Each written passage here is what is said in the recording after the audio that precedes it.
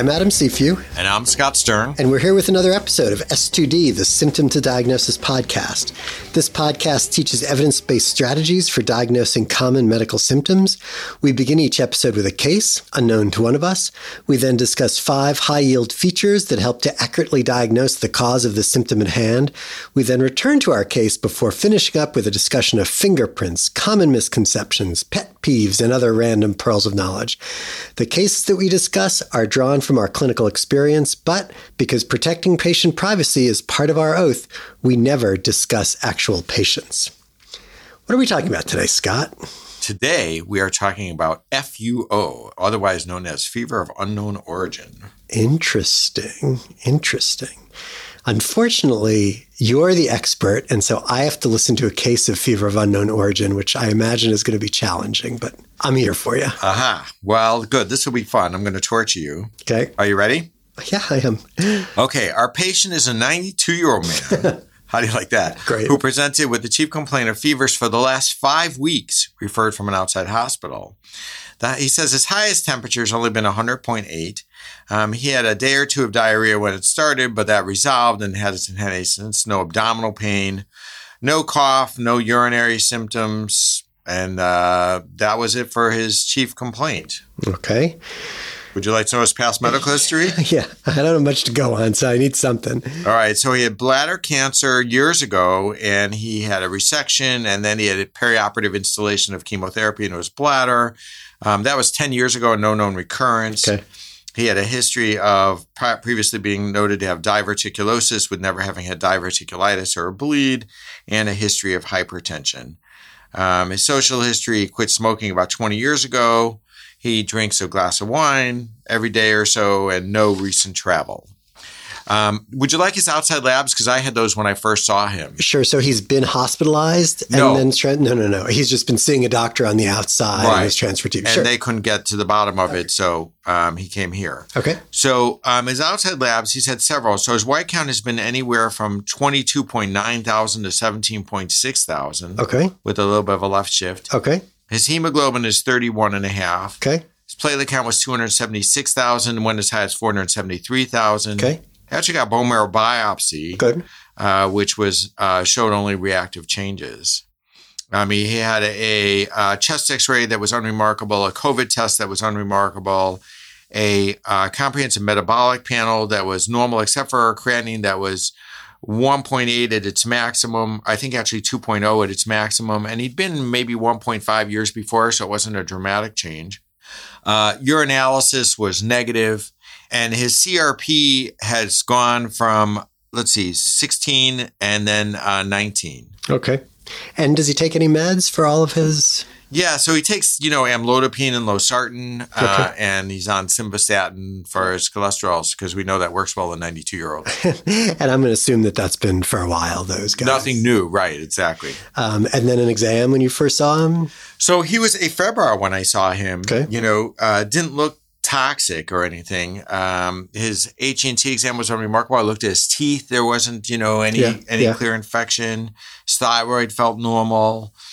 His lungs were clear. His cardiac exam, regular, normal sinus rhythm, no murmurs, no gallops. Abdomen was completely soft, non-tender, no masses. Prostate exam was enlarged, but soft, no induration, no nodules, and not tender. Okay, well, that's tough.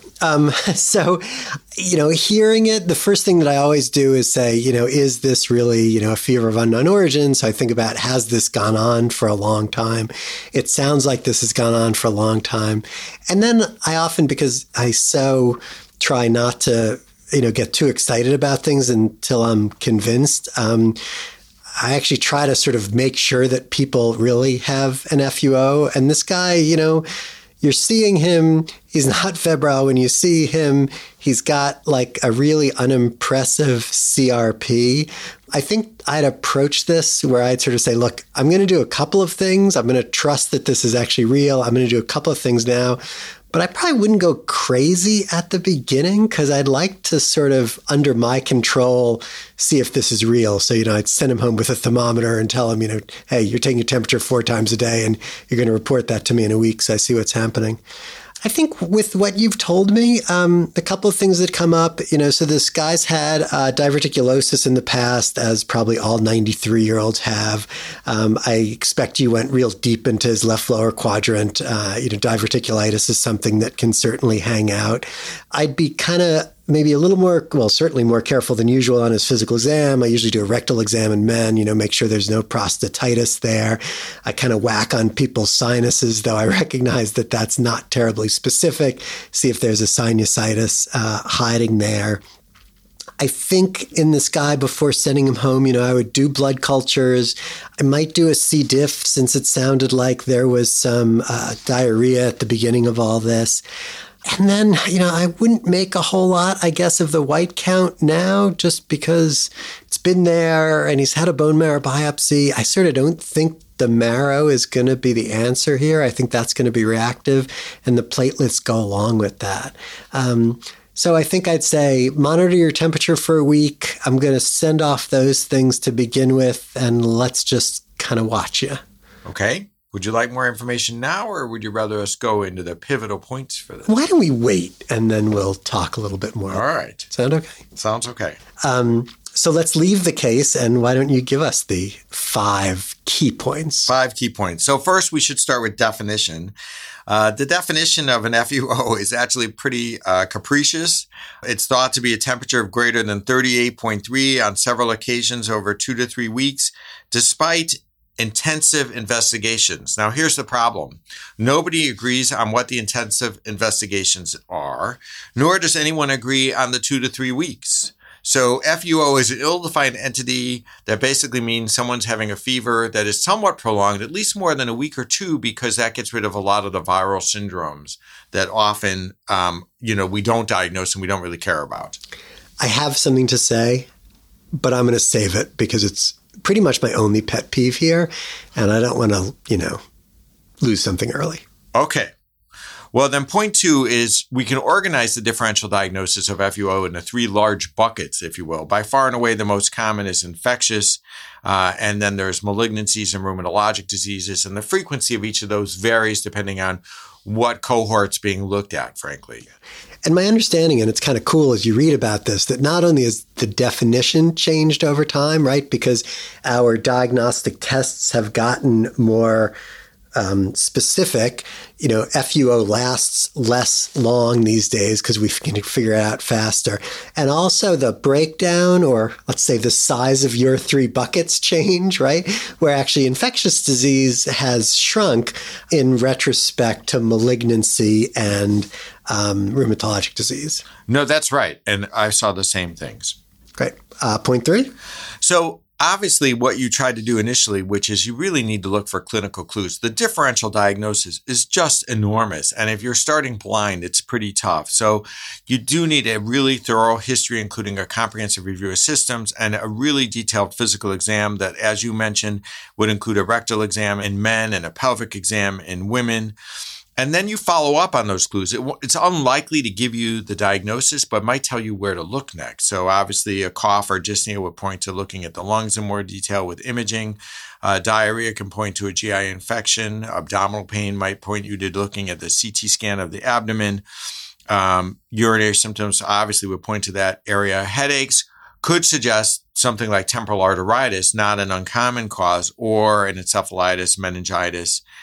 One thing we've seen a couple times in the hospital is patients who have epidural abscess who present with not much pain, but weakness in the leg. So weakness should really get your attention if they have it.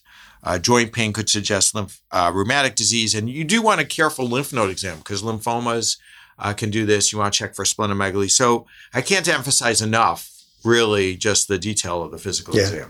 I think fever of unknown origin, maybe with overlapping of fever and neutropenia, is about the only time in medicine where you're actually going to do your head-to-toe physical that you learned in physical diagnosis or clinical skills or whatever it was called where you trained, right? Because it's the one time that you're like, I don't know, I'm just going to look for everything.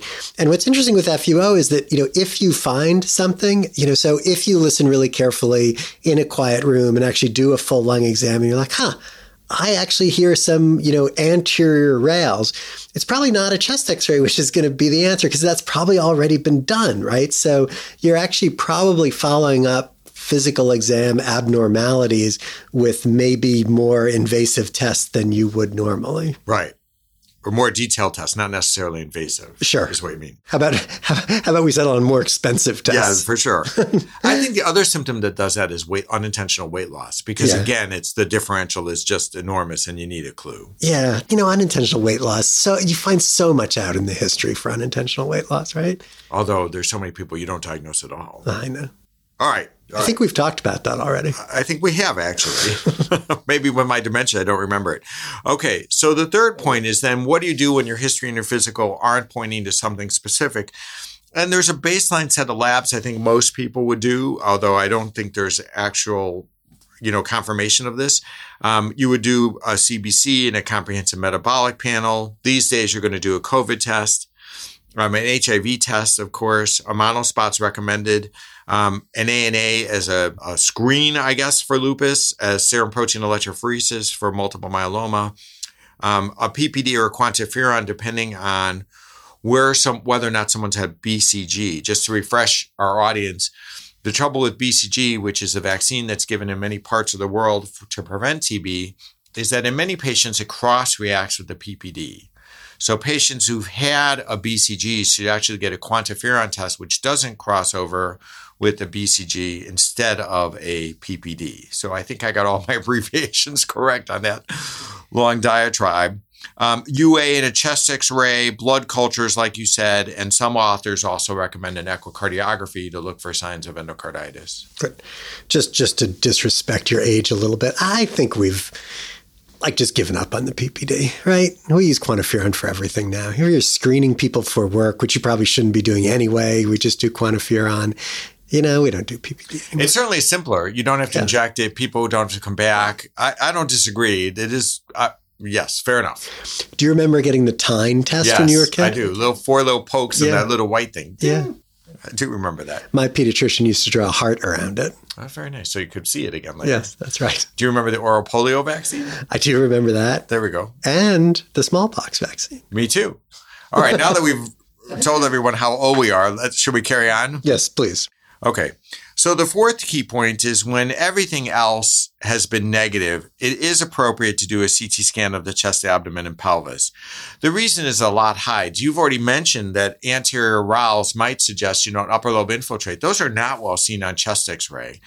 Similarly, a lot of infections and tumors in the abdomen can really hide and not be very impressive on physical exam. A lot of patients are overweight, and so it's hard to feel. And also, retroperitoneal findings are not going to be palpable on physical examination. And I've seen, renal cell carcinomas present with FUOs and abscesses present as FUOs and pheochromocytomas present as FUOs. So it's really appropriate to go ahead and do that. One thing I read that was really interesting was some authorities have recommended getting a PET CT instead of a pan CT in this patient population. I have to say I've never done that. The idea is that tumors and infections are often fluoroxyglucose avid because of their high metabolic rate, and that those tests, the PET CT is more sensitive than a regular CT in this situation. Have you ever done that? I've done it as a second line, sort of post-CT, not found anything. And did it help? It did help, actually, really? in this single case. What was it? It was actually a lung cancer. Really? Yeah, small enough, just not seen on the original CT. Well, now I should do it on everyone because you know the way I am. Yes, I do.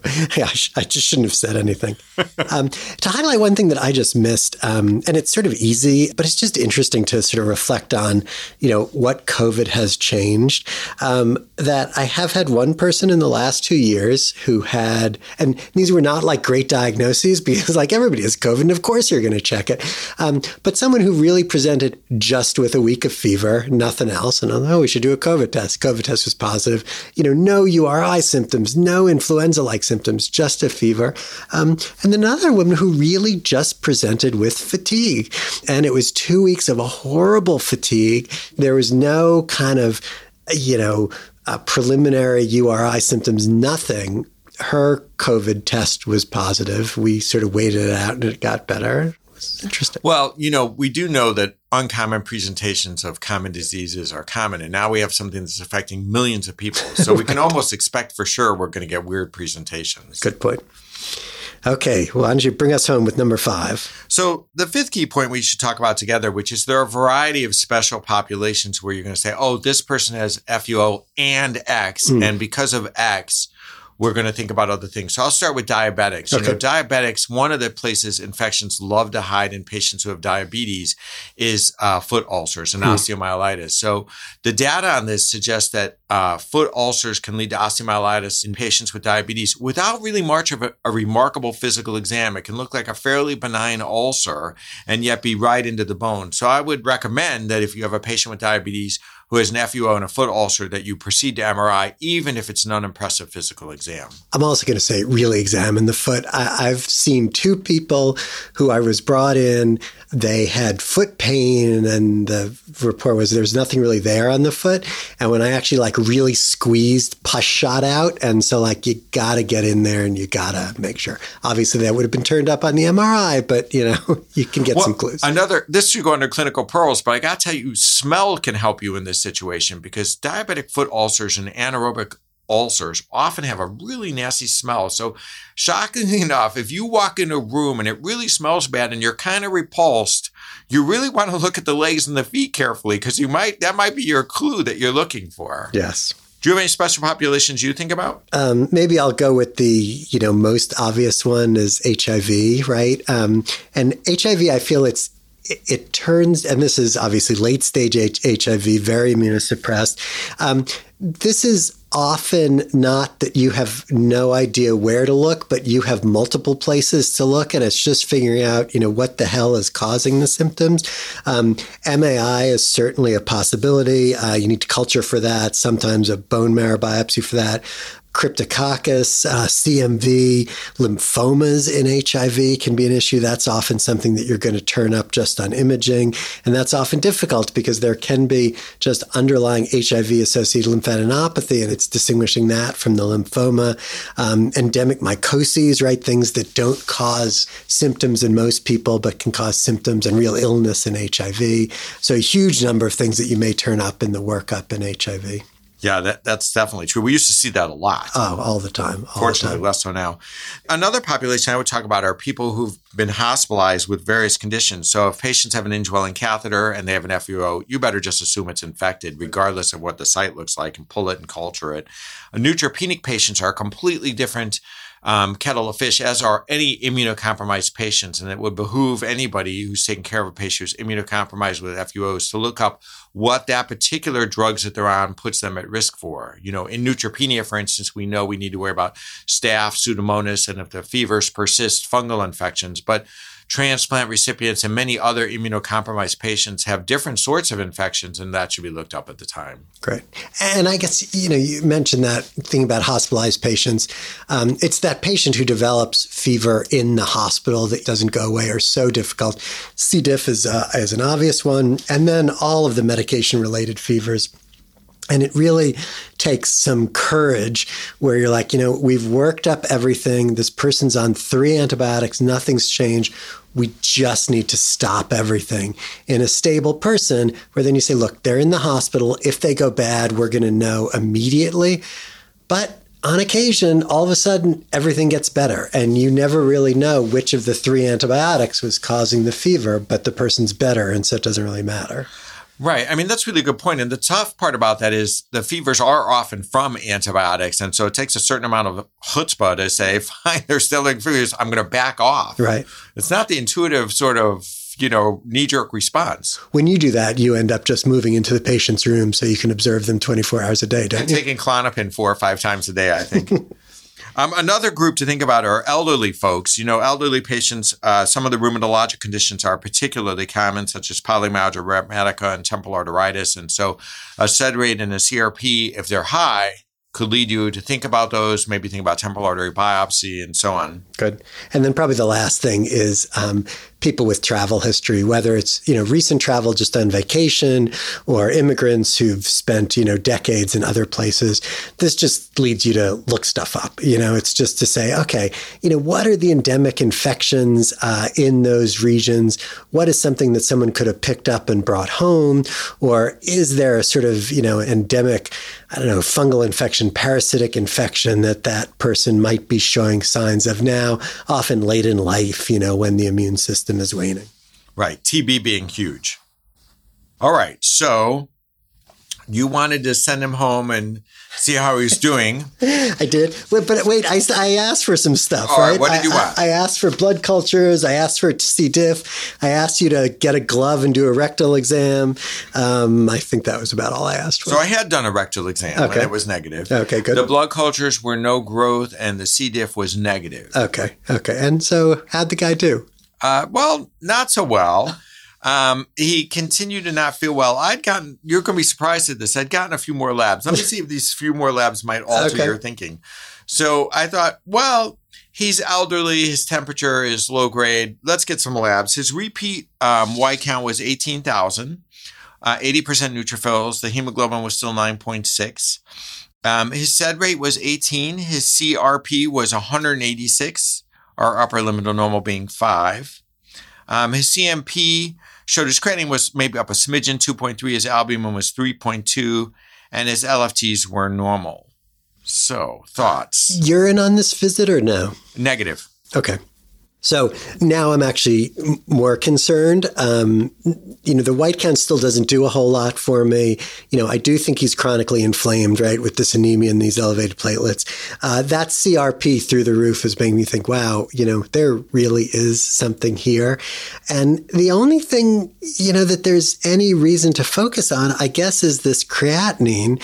And often, 93-year-old guy, not surprising that his creatinine's up, but it does sound to be up from his baseline. It seems to be rising. And so if there was a place that something might be hiding, maybe it's the kidneys. And so I'm left with, what's the next test here, right? There's nothing in the urine. And so I think maybe I'm at the point where I need to scan this person. And, the risks are kind of there with giving him contrast. So I almost might start with a non-contrast abdominal pelvic CT. And I would tell the guy that, look, this might very well be negative and we might have to take a larger risk with a contrast exam like a week later. But in someone in their 90s, you're not really that worried about radiation exposure, right? You're not going to have consequences of this in 20 years. So what happened next? So there are calculators, as you know, for AKI, and I looked over the calculations, and the risk of contrast nephropathy was somewhere between 10 and 20%, but the risk of contrast nephropathy to the point of causing dialysis was only in the very small percentage ranges. So I held my breath and did a CT with contrast, although I think your proposal would have been reasonable, and that showed massive diverticulitis. Despite his unremarkable physical exam, he had a phlegmon that you and I could read on an abdominal CT that went from the pelvis up to the spleen.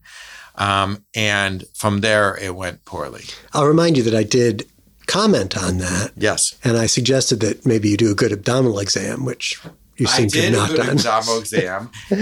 And, elderly patients are tricky. Yeah. That's interesting. Was he heavy? Was he no. different? Wow. Well, I mean, he was, by our standards today, I wouldn't say, probably 220 pounds. Yeah, not cachectic. Not cachectic. Interesting. So obviously antibiotics. Did he need surgery? Well, we did put him on antibiotics. We were trying to avoid surgery because of his age and his creatinine and whatnot. And then he became septic on antibiotics and went to surgery and didn't survive. Boy. You wonder if the diagnosis, had been made earlier, right? It's a tough case. Okay, let's move on to our famous fingerprints. Common misconceptions, pet peeves, and other random pearls of knowledge. You want to start us off with fingerprints? I don't have any fingerprints. Yeah. And in fact, obviously there are no fingerprints, right? Because if there were fingerprints, it wouldn't be a fever of unknown origin because you'd make the diagnosis. I kind of like the fact, and maybe this goes a little bit from fingerprints or the fact that there isn't. And you mentioned this a little bit to begin with about, what we think about when we think about FUO. It needs to be persistent, right? And the fact that it needs to be persistent does a couple of things. It limits the differential diagnosis, right? Because when we think about things, everything that should go away quickly is off the differential diagnosis, right? And it also then assures that an evaluation is warranted, because even if there's something that, wow, we got to find that. If it's gone away, who cares? Right. We don't worry about it anymore. Totally. It also really limits the number of patients who need to be evaluated. So, we talk about this like, FUO, of course it's something we should talk about on the podcast. But, it's really, really rare. I know. I was thinking about that. I think I've probably only evaluated, it's probably every couple years between an FUO, I think. Maybe even that I've seen, maybe even every 5. What would you say? I would say the same thing. I think it's more common that I'm referred an FUO and it doesn't actually turn out to be anything, because once you actually just step back, pay attention, it's this isn't the problem. Right. Okay, common misconceptions? So it's probably worth talking about temperature a little bit. So what's normal? The really fascinating thing is the idea that 98.6 was established. Are you ready for this? 1868, at a time when there were probably more occult chronic infections and inflammatory conditions going on. So it was a survey of a zillion folks, and the average temperature is 98.6, probably a more normal temperature for the average person these days is 97.5. And it may be that it should even be lower than that in the elderly. Yeah. The elderly don't mount responses as well. I'll come back to that in a little bit. Yeah, it's so cool. And the thinking is that, those measurements probably included people with chronic infections, right? And also that we're just generally less inflamed, right? It's wild. And I've seen sort of how much our temperature is declining per decade. It's wild. Well, I wonder if part of that is our food sources. We don't have as much chronic intestinal inflammation because we don't have as much chronic exposure to infectious agents in our gut. Yeah. My common misconception, this is a little bit of a stretch, but that algorithms are helpful in the diagnosis of FUO, okay? I do this only slightly to bother you, Scott, because don't you have an algorithm tattooed on your shoulder blade? I think I have many of them on my back. It may be a map. I should just do a map of all the algorithms on my back. There are good algorithms, but I would sort of point out maybe the most recent reference, which a lot of people have read, is there was a terrific review of Fever of Unknown Origin, actually in the February 2022 New England Journal.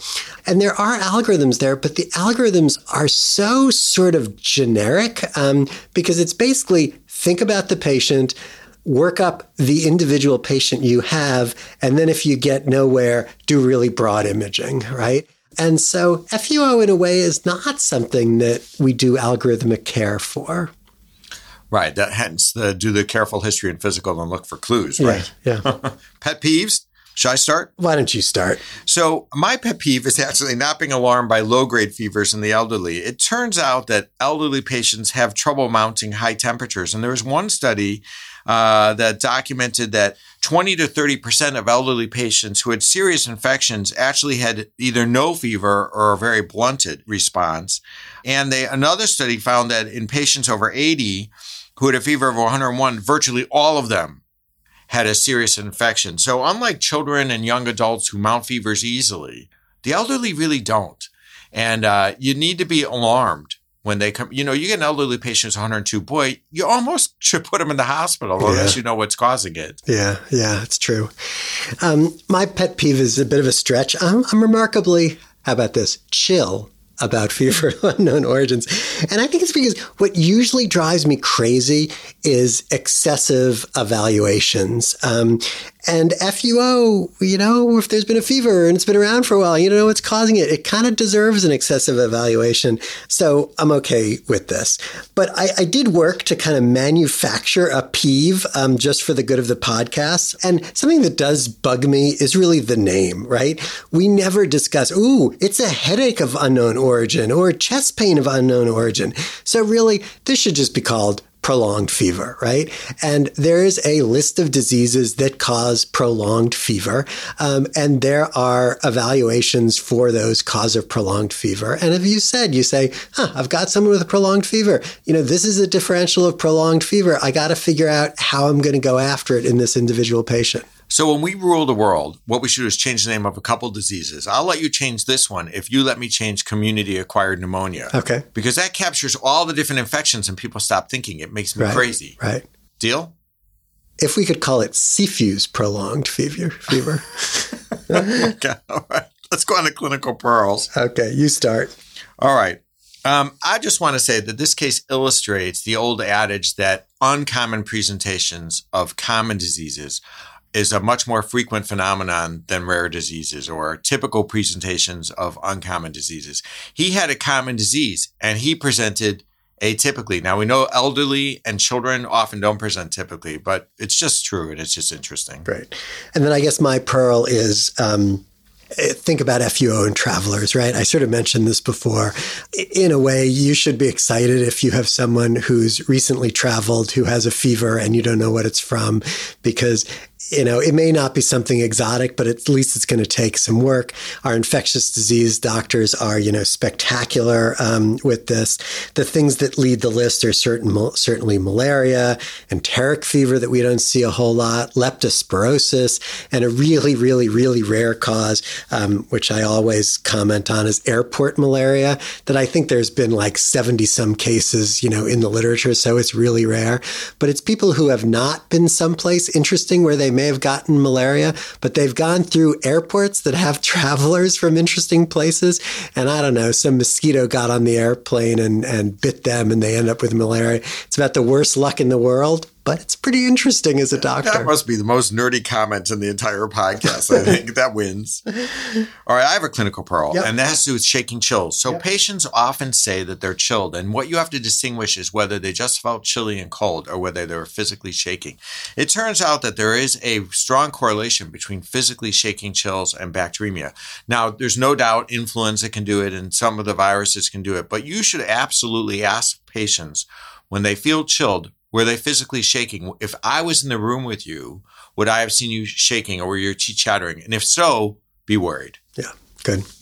I got one more I'll throw in just because as two internists, we should say this. FUO, blame the surgeon.